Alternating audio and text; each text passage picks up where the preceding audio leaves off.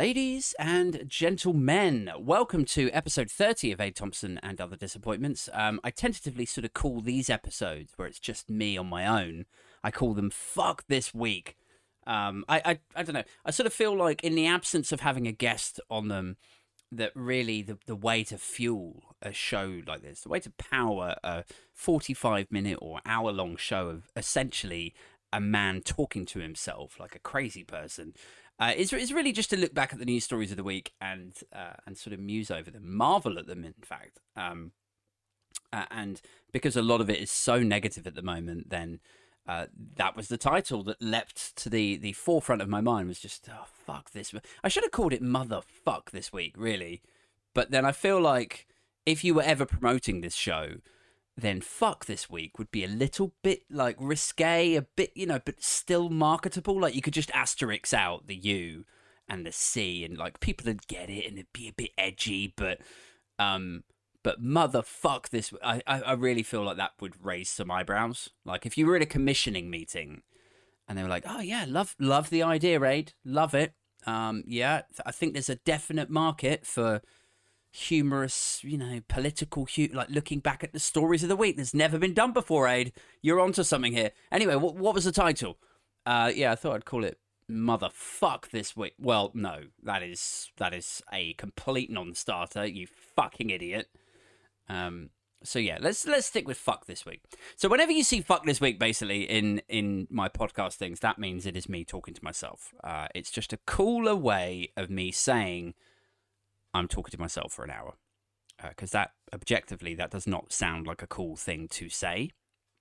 So yeah, looking back at the stories of the week, I mean, fucking hell, what a week of mindless political lunacy and incompetence. Like, I struggle to even say the word incompetence, because the frequency of incompetence now and corruption, those two words, incompetence and corruption, the frequency that we see them, the words have lost all meaning, to the extent that I feel like I'm weeding out cliches, like everyone has said incompetence, everyone has said corruption so many times that it's like, it feels lazy, like journalistically lazy now to describe the government as either of those things, even though they so obviously are.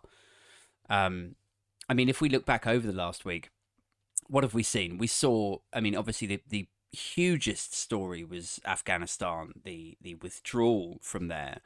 And look, I'm not an expert on foreign policy. I was aware that it was happening. I remember seeing the news stories and, Biden announcing that he was going to withdraw troops. And then I remember Boris Johnson saying that he was going to withdraw troops. And I remember thinking to myself, I guess it's job done then, is it? Like, I mean, I didn't really cast too much of a glance over the detail of it, and I don't suppose anyone. It doesn't sound like anybody fucking did, even in the upper echelons of power. So, who the fuck am I to dot the i's and cross the t's of it? The people in charge of it weren't even paying attention. So, who can blame me for not really getting really into the detail? But yeah, so the withdrawal from Afghanistan, it sounds like, from what I've now read up on it this week, as though the US, or the West more broadly, were really struggling to sort of win this war. This was a 20-year engagement in a foreign country, and they had been warned about it. Like, before they even went in, they'd been, this is a difficult country to go fucking waving a US flag around and expect to win in the short term. You might be able to overthrow the Taliban and install some sort of democracy, but keeping it there and keeping the Taliban at bay, or defeating them, is a completely different kettle of fish.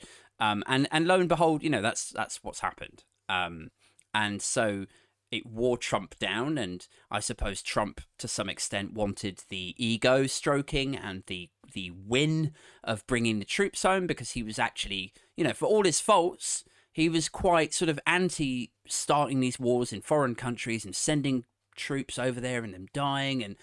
And so I think probably on the back of his, his aides, or whatever they're called over there, his supporting staff, was advised to start looking at making a deal with the Taliban. And within that deal, I mean, I haven't read the text of it, but from what I've read about what was was integrated into it, was essentially like releasing fucking like Taliban heads of the Taliban and soldiers from the Taliban as a sort of look, okay, you know, we're going to release these guys, we're going to do this and this, and you know, then we're going to start to withdraw our troops, and please be nice. And, you know, it was a sort of nice way of getting the troops home, ending the engagement, and sort of, I suppose to some extent, trying to civilize the Taliban, trying to sort of say, look, we're going to leave, we're going to let you guys out, just, you know, hold fire, just chill out. And then what it sounds like, again, from what I've read, is that over the last year, while these releases have been happening and while this deal has been thrashed out, the defense services, sorry, my words are all over the place tonight. The soldiers that they trained over the last 20 years found out about this deal, and they found out that the bad guys that they've been trained to fend off were getting released, and that the US were going to pull out, and so were the UK, and they were going to be on their own without the air support, without the tanks, and the, you know, all of the other sort of surrounding support structures. And so then it was sort of, you know, a mix of losing the will to fight, or sort of maybe never even having the will there in the first place. Like a friend of mine, I mentioned this on a TikTok the other day, so apologies for the duplication, but I mentioned this on a TikTok the other day, that I have a friend who's an ex-soldier who did tours in Afghanistan, and his take on it, and remember, this is not carte blanche, this is not every Afghan soldier, but his experience of having trained Afghan soldiers was that they were either doped up on opium, or they were just doing it for the salary. Like, in came these Americans, they were like, how'd you like to be a soldier? And these kids were like, yeah, all right. You gonna pay me? Yeah, man. Yeah, you could earn like $500 a month to be a soldier. Here's your gun. You be a soldier. We'll give you this check. And then, you know, lo and behold, when the US tanks left and this deal was signed, you know, these same kids are like, oh, what? Like, you're going? Where's? I'm like, oh, okay, well, I'll just put the gun down. Fuck it. You know, like, you could sort of understand why it kind of all fell to pieces. And then the third pillar of this that I read about this week was that in the time that the Taliban were doing this deal, and that slowly, you know, releases were being talked about, and defense was being sort of dismantled, I suppose, to some extent by the West, that in that time, bribes were going around, and, you know, this will all come out in the wash, I'm sure, but that bribes were coming from the Taliban to various farmers, various sort of villagers, and, you know, townspeople and whatever, to basically say, look, we're going to make a run for the capital. We're going to take over this whole shit. So when we do, here is $1,000. That's going to, could you just look the other way? Is that okay? $1,000. Yeah. All right, cool. Sweet. So then they had this whole route to all of these cities planned out and coordinated. Like, I took the piss last week when all of this was unfolding. I was like, how fucked is it that the Taliban appear more coordinated and organized than Boris Johnson's fucking government? Like, could you imagine Boris Johnson taking over 10 cities in the space of a week? Like, I cannot imagine that happening. They would fuck it up. They'd get the names of the cities wrong. They'd march into the wrong fucking place. Then they'd fumble around and, you know, loads of bluster. Oh, well, you know, they do sound the same. Maidenhead and Maidstone. They do sound pretty much. Okay, roll back, boys, roll back. You know, 6 months in, they'd still be in the same fucking place because they would have done so many U-turns. It'd just be in a circle for 6 months. And, yeah, I don't know. Like, if Boris Johnson was in charge of taking over 10 cities in like 10 days, it would be like every city would be a sort of chaotic mess of unplanned pregnancies and fucking cycle schemes, like, and shit bridges, you know? It would just be.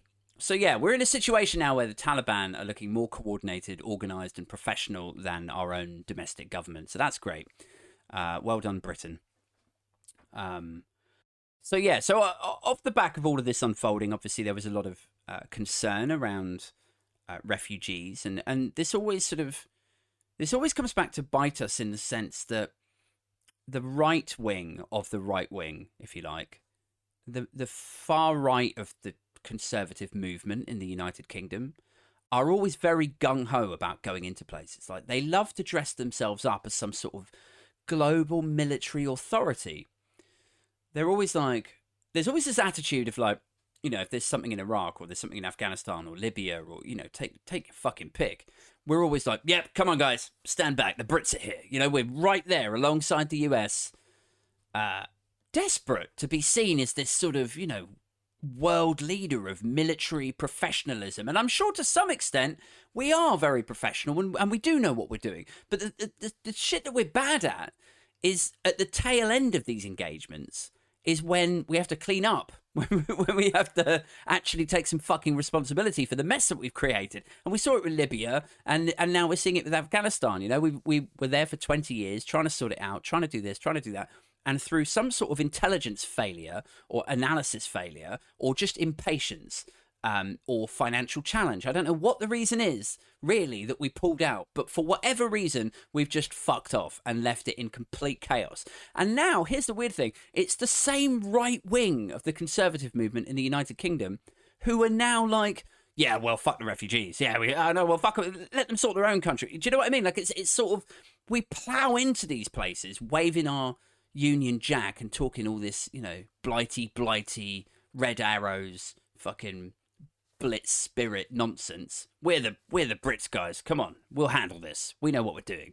And then on the flip side of it, once we've created chaos, and there is undoubtedly going to be hundreds of thousands, if not millions, of refugees from a situation that we've created, then we're like, oh no, bloody refugees! No, I can't stand them. Fucking hate them. Why can't they sort their own country out? Like, because you've just fucked it up, dummy. Like, what the fuck? It's so weird. It's like this complete disconnect. This inability to see things as a sort of cyclical scenario, you know, for want of a better word. Like, you create some chaos, it creates refugees turn up in the English Channel trying to get in. You make it harder for people to claim asylum, more illegals go across the channel and try to get in. Like, it's not a difficult equation to wrap your head around, but it's one that seems to baffle and frustrate people. And then it becomes a question of like, well, okay, are you too stupid to understand the equation that I'm talking about? Like, war equals refugees, or are you just pretending that you don't understand?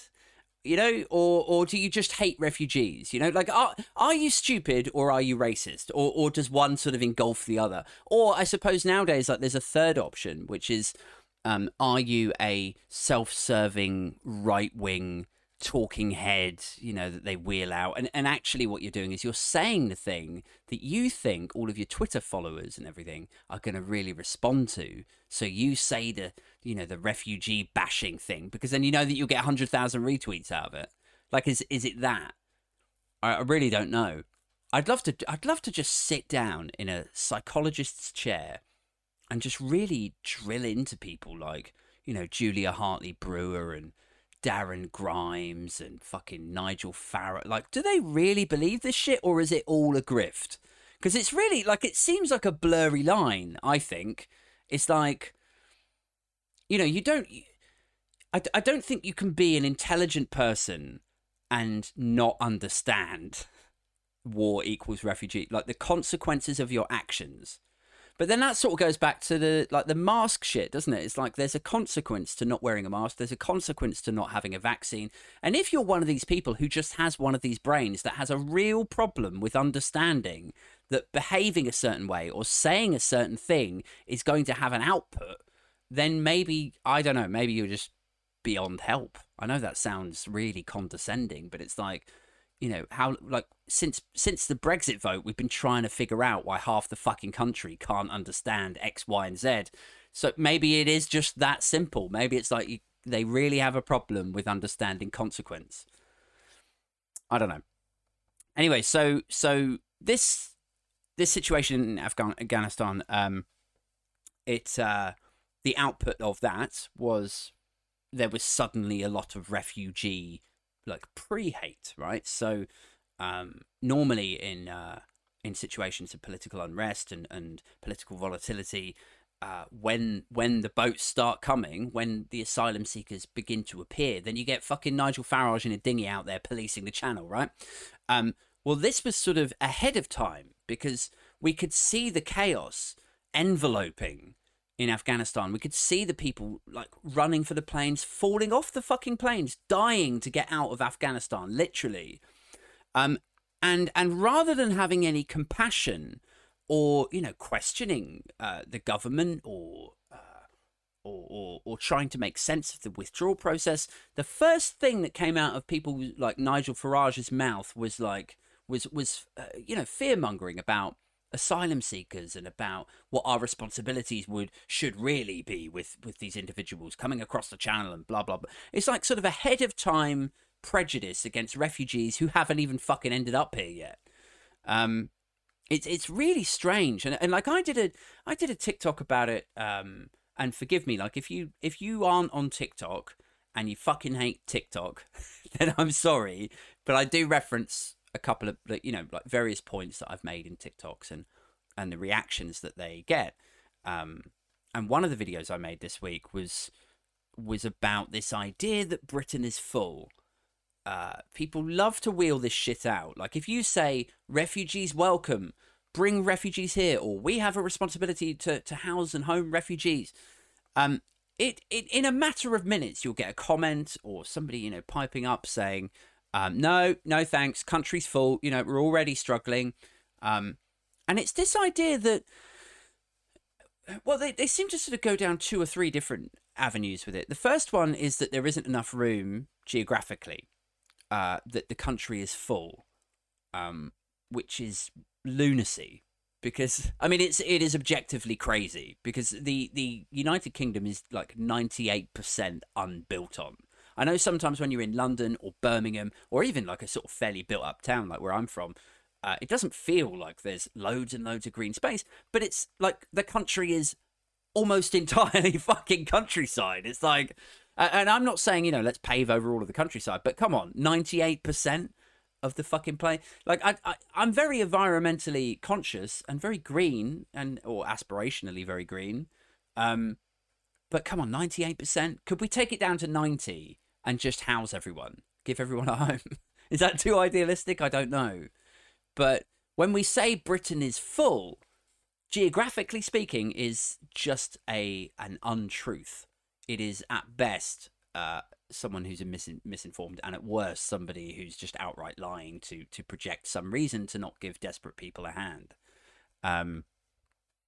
So there's that, and then there's this idea that Britain is full or sort of at breaking point, which sort of goes back to public services. So if we look at hospitals, if we look at NHS waiting times, if we look at schools, like over, you know, bloated classrooms, if you try to get an appointment at an NHS dentist and you know, the state of the roads and bin collections going down to once every fortnight in some parts of the country, like all of this sort of idea of Britain declining and getting shitter because it's already just bloated and brimming with people.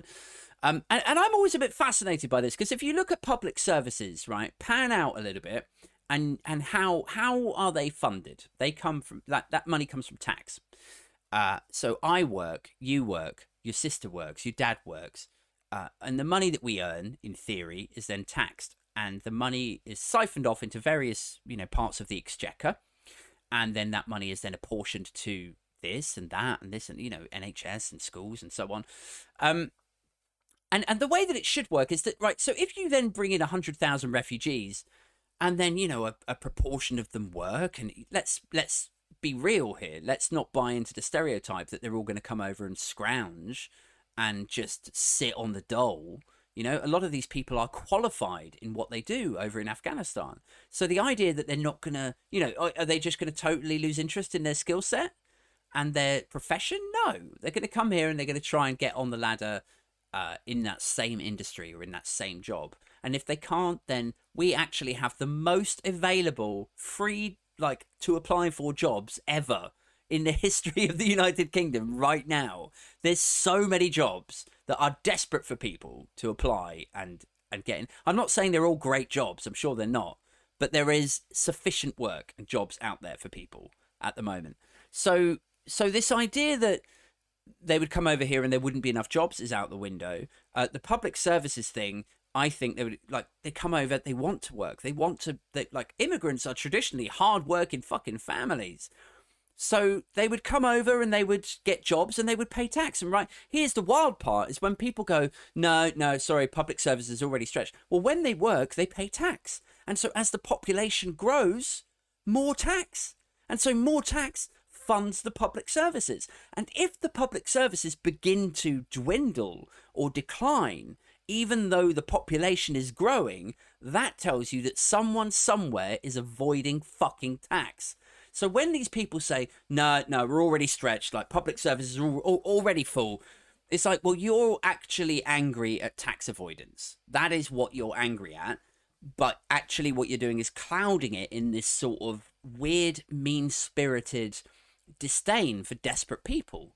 And I sort of get it. I understand where it comes from. It's like, you don't want this idea, sorry, I'll start again.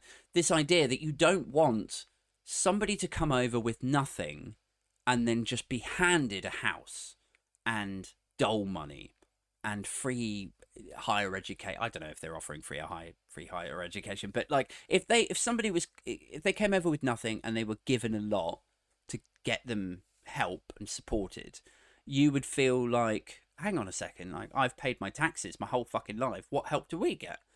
Which is fine, right? You can feel like that, but that anger, that feeling should be directed at local government and domestic, like national government. It shouldn't be directed at some like desperate family in a dinghy or some desperate family climbing off a plane at Heathrow with nothing, who just want to get a fucking roof over their heads and get safe and security and be able to make a phone call back to Afghanistan and find out if their relatives are still alive. Do you know what I mean? Like it's the, I think what we're missing is the ability to think outside the box. People look at it sort of face value on the base level, floor level. They look at it like, that guy's got something that I haven't been gifted myself. So therefore I'm angry at him. So they're like, no, I don't want more of him.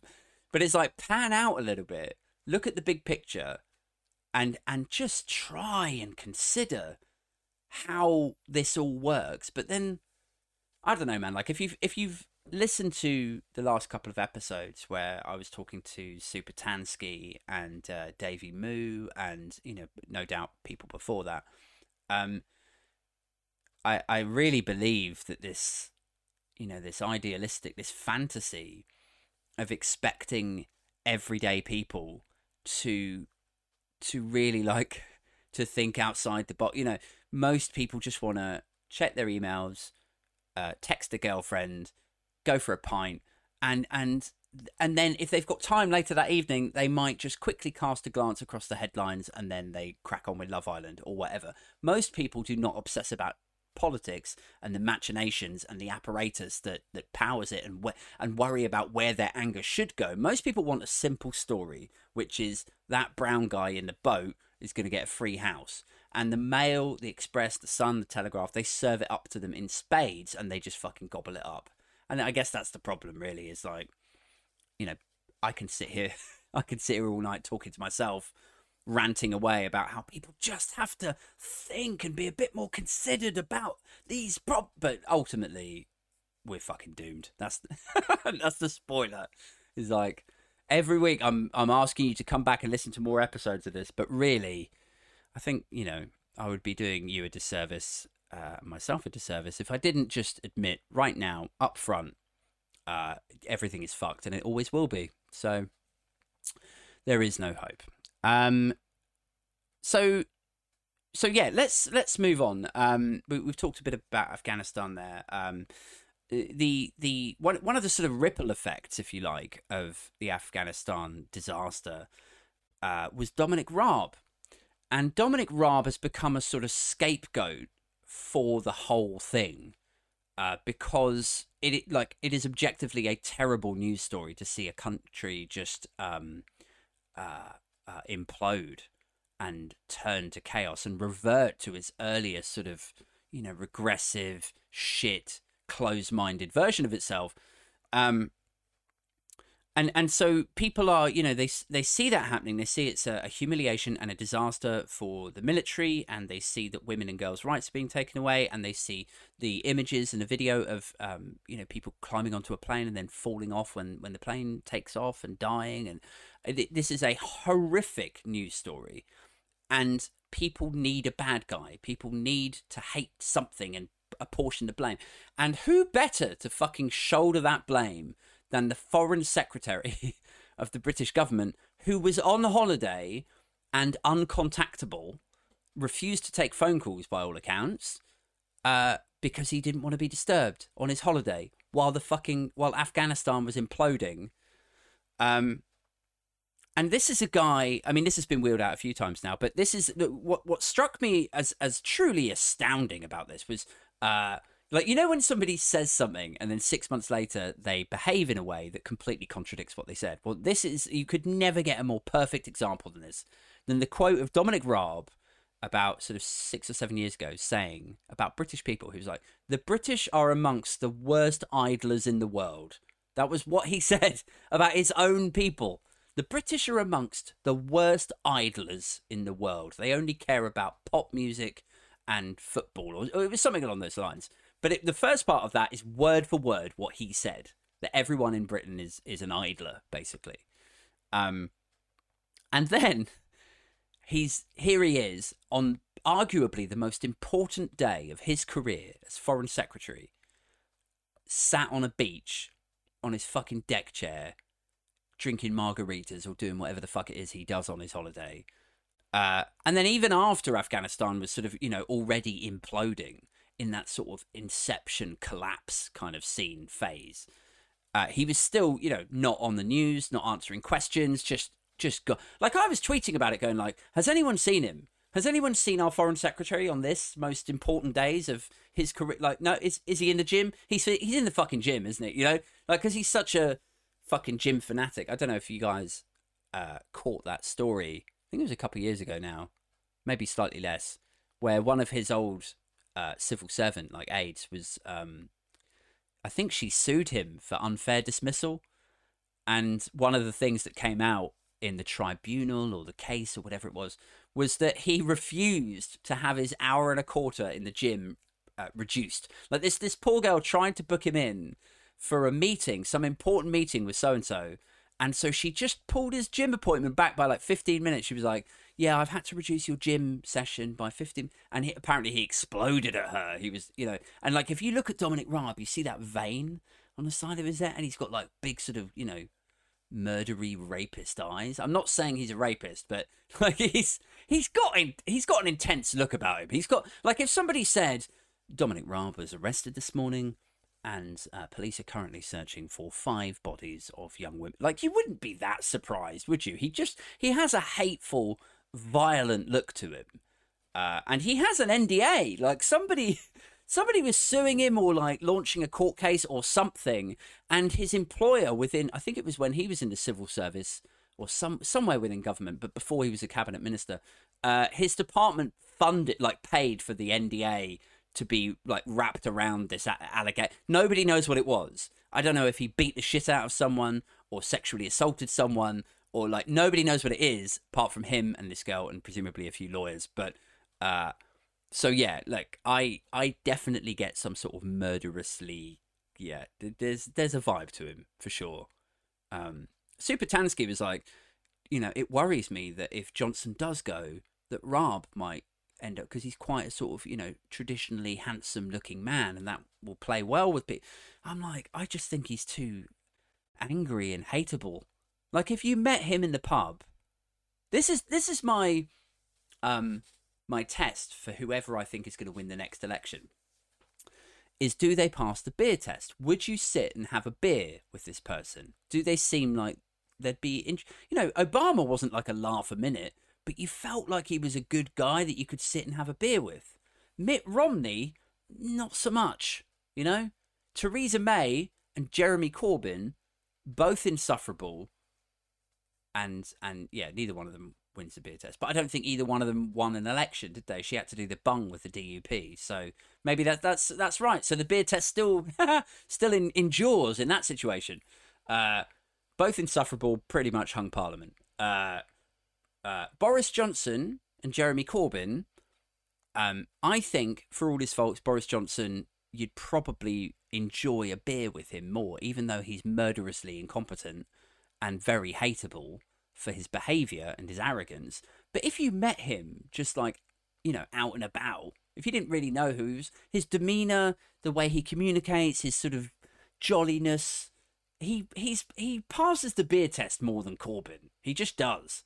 And I don't think Raab does, and I don't think Patel does. I think people like Rishi Sunak and maybe Johnny Mercer, or maybe, I'm trying to think who else. I don't think Gove does either. They're so devoid of likeable people. Because here's the thing, it's like, that cabinet is comprised entirely of Brexiters. And the unfortunate thing that nobody really likes to admit about Brexiters, even within the Brexity circles, is that most of them are fucking insufferable. because they operate from a position of like, yeah, I'm right. I'm not going to be oppressed. I'm not going to, like, because there's that sort of me against the world thing. That's a sort of, you know, I'm not saying all Brexiters are sociopaths, but it's quite a sociopathic-y thing to be like, no, fuck everyone else. I'm just doing what's best for me because my liberty, you know, like, so it doesn't surprise, like, I'd be surprised if any cabinet minister has more than one close friend. I think, like, you never see or hear of any of them with like good mates, do you? Does Dominic Raab have any friends? Do you think Priti Patel has friends? Me, not so much. So yeah, anyway, look, back to the Raab being a sort of scapegoat of sorts. So he refused to answer his phone. There's all these jokes going around on Twitter about, you know, not answering your phone and like pictures of him on the phone. This was amazing, really. They sent round these like the WhatsApp fueled, you know, when like somebody from Tory HQ PR sends a thing round to all of the Tory ministers and says like, right, we all need to rally around the Raabster, or, you know, they did the same thing with Priti Patel. They did the same thing with Matt Hancock. Like, suddenly you get all of these Tory ministers tweeting saying like, well, I know everyone's talking ill and blah, blah, blah, but actually Dominic Raab is the most professional, dedicated foreign secretary we've ever had. Like, they all do it, and it's so transparent and disingenuous, and I actually think it does the Tory party more damage than, or at least as much damage as Dominic Raab's incompetence when they do this, because it's just so see-through. These are people who secretly, privately will admit, yeah, his position is completely untenable, but then they send this tweet out of support to be, you know, a team player or whatever.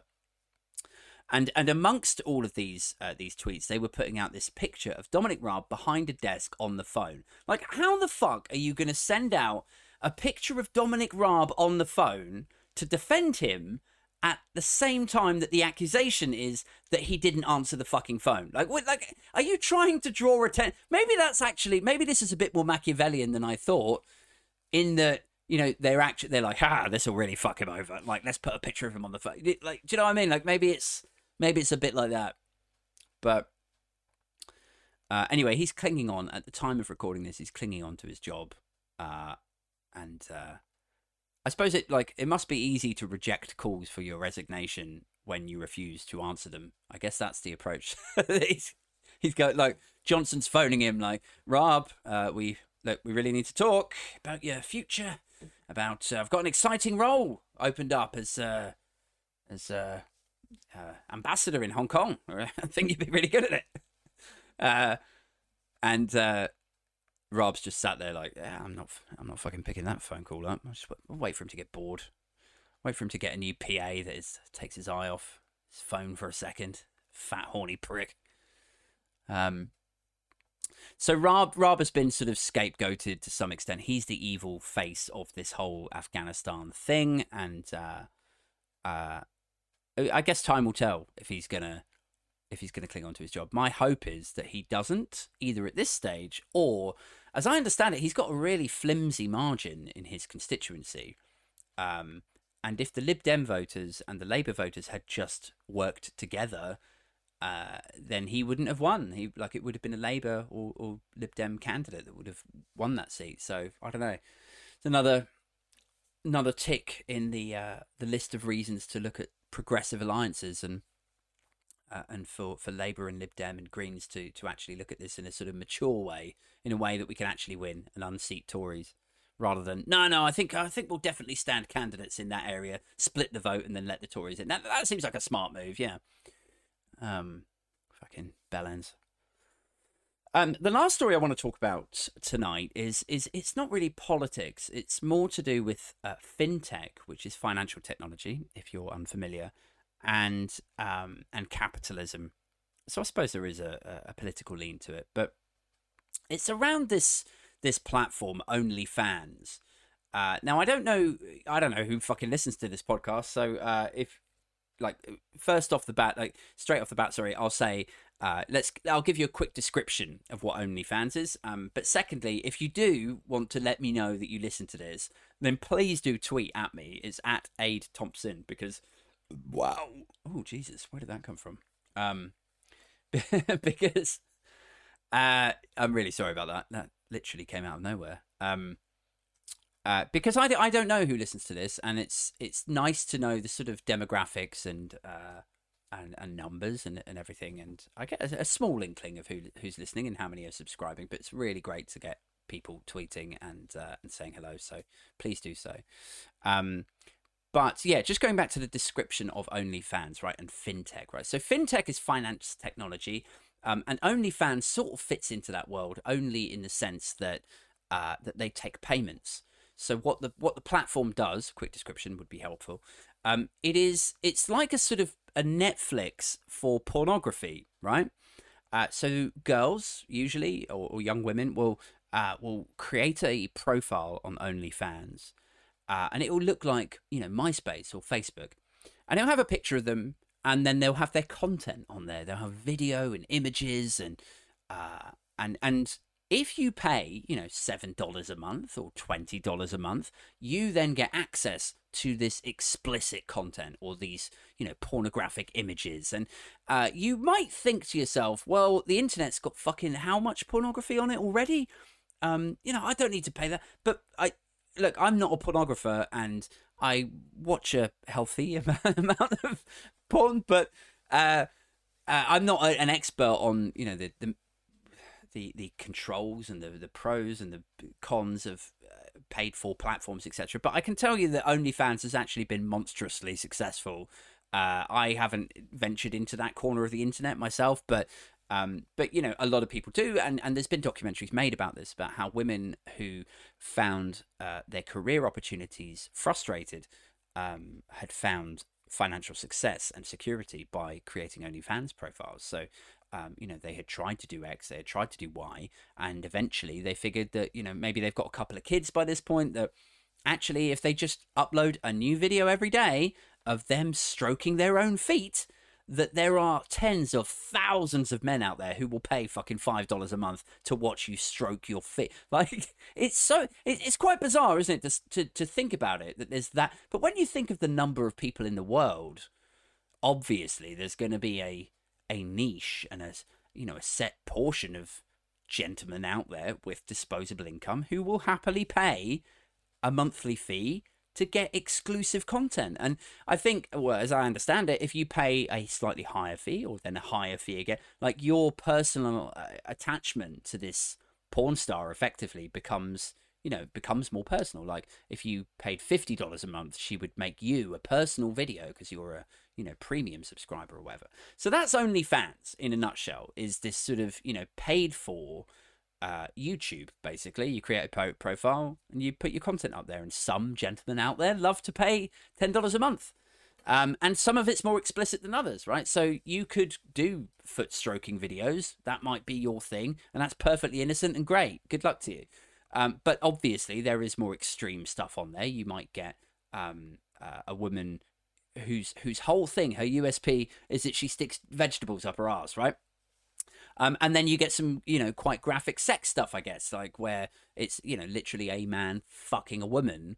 And that's cool too, you know. Like I'm sure we all know that there's millions of men out there who would happily pay for that shit, and to then get the personal thing involved as well. Like you can see the sell of it and why that would be so popular, and especially if these guys like the particular model. And anyway, I really feel like I've explained what OnlyFans is at this stage.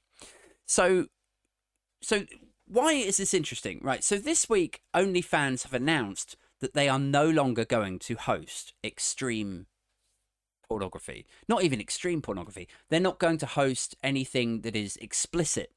So if let's say I'm a 30-year-old woman and I've been putting videos up of myself for a year of me fucking various men, and that's your thing, you love subscribing to my thing, all of those videos are going to be like deplatformed, unhosted, and so on, and they'll be banned going forward. Now, why have they done this? Because their card payments provider, this is where it gets a bit murky, right? Their card payments provider is a company called Stripe. I researched that very quickly earlier, so maybe they use other ones. But Stripe, and then they have to go to banks for, you know, loan money and facilities, and then they go to venture capitalist investors. So there's different suppliers and individuals and institutions behind them, supporting them as a platform. And I know this as a web developer, that you don't, when you create a website, you don't build every single element of it yourself. You buy in services. So if I built a website where I wanted to charge people to listen to this fucking nonsense that I come out with, I might buy in a card payments service from Stripe. And it's up to Stripe if they want to be associated with me. Now, 99 times out of 100, they're going to be like, yeah, cool, love this, we're fine with it. But that one time out of 100, they might say, we can't do business with this company because it goes against our values. Okay? That's the important bit. So these card payments companies and banks and investors are essentially pulling the rug on OnlyFans and saying, we can't work with you if you're hosting explicit adult content like pornography. If you're hosting videos of girls getting fucked in the face and the arse, that's against our values. We can't do that. So now OnlyFans have had basically no choice. Now they're like, well, all right, I guess we'll just get rid of the fucking pornography. That's probably the reason that 99.5% of our users even fucking come to it. It's like, I saw a tweet yesterday by a guy I know on Twitter called Bryce. I knew him from back in the Vine days, back in that social network Vine. And he put a tweet out about it saying, Cheese Factory announces it is no longer making cheese, or something like that. I'm sure he articulated it in a way funnier way than I did. But that's essentially what it is. Like, their USP was that they would, you know, these women would go on there, produce their own content, and if you're a man that's into it, you subscribe to it. Now, a huge amount of that, and a huge amount of the internet in general, obviously, is explicit pornography. So if they're announcing that then they're sunsetting, if you like, the explicit pornography angle of OnlyFans, then I would hazard a guess, I'd speculate wildly, and I'm not into, like, you know, sex work and the economics behind it, but I would imagine that that's going to cut off a lot of their revenue, and something else will spring up to replace it. And it's sort of, I tell you what, it's interesting to me. It's not particularly surprising that these companies say that goes against our values, but it does surprise me that they would be willing to distance themselves from a company that they're making money from. Because, like, we live in a capitalist society, and I'm not an anti-capitalist. I think capitalism has done some great things, or at least I'm led to believe it's done some great things the world over, and lifted people out of poverty and so on. And God knows, I'm fucking supportive of, if you're an enterprising person and a bit entrepreneurial and dedicated and hardworking, and you work hard on your idea and get it out there, then God bless you. Like, go make some money, make a success of yourself. I think it's weird though when companies say, we don't want to work with this company because what they do in their company is against our company's value. Like, by all means, police your own company and say, well, our name is Stripe Payments, and we're against adult content. Well, don't make adult content then. If that's like what the fuck is it? It's none of your business. Like we're buying in the third-party payment system from you. You get a cut of the payments. What's the fucking problem? Well, goes against our value. Like, it always amazes me that these values are paraded around as though there's sort of, it's like a nice to have little easy marketing story to tell people. Like, yeah, we've got values at Stripe Payments, and we're gonna distance ourselves from adult content. I'm struggling with the accent a bit. In fact, I don't know why I'm doing an American accent. The guys that run it are Irish billionaires. But it's like it goes against their values, and then like the next week, I'm not saying this about Stripe Payments. I'm just saying like typically what you see in these situations is that they're all about their values, their fluffy values and shit. And then you find out next week somebody within the organization, or the broader corporate, like parent company, like somebody there will be fucking over everyone, like laundering money for a South American drug cartel. This is not a unique situation. Like, we all read stories. Like, if they were struggling to work with a bank whose values aligned with their fucking adult content, they should have just gone to HSBC. Like, HSBC have had to admit that they've laundered money for the fucking drug cartels. So how the fuck are they going to say, yeah, your dodgy, your porn videos are against our value? Really? Are they? What, you found your morals? Yeah, no, we found them now.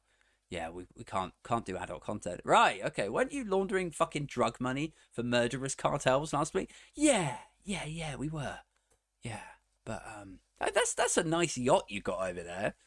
Yeah, it is. I just just fancied getting away for a bit. I bet you fucking did. You fucking crooked. Like, these people love to moralize about, their values. We've got our values in this corporation, and we live by them. We breathe these values, and we can't be seen to be producing or supporting you producing adult content. Like, weren't you the guys that financed Pedophile Island? No, that was. Are you sure? Or was that Deutsche Bank? I think that was Deutsche. And but they're all the same. They all either fund the Trumps or finance Pedophile Island, or they funnel drug money, or they're involved in some sort of like sanctions evading scandal with Russia. Like, they stink to high heaven. So then it's like an easy story for them to tell, to say like, oh yeah, never mind about that. Here's 4 bullet points for some values, on some ambiguous values. What are your values?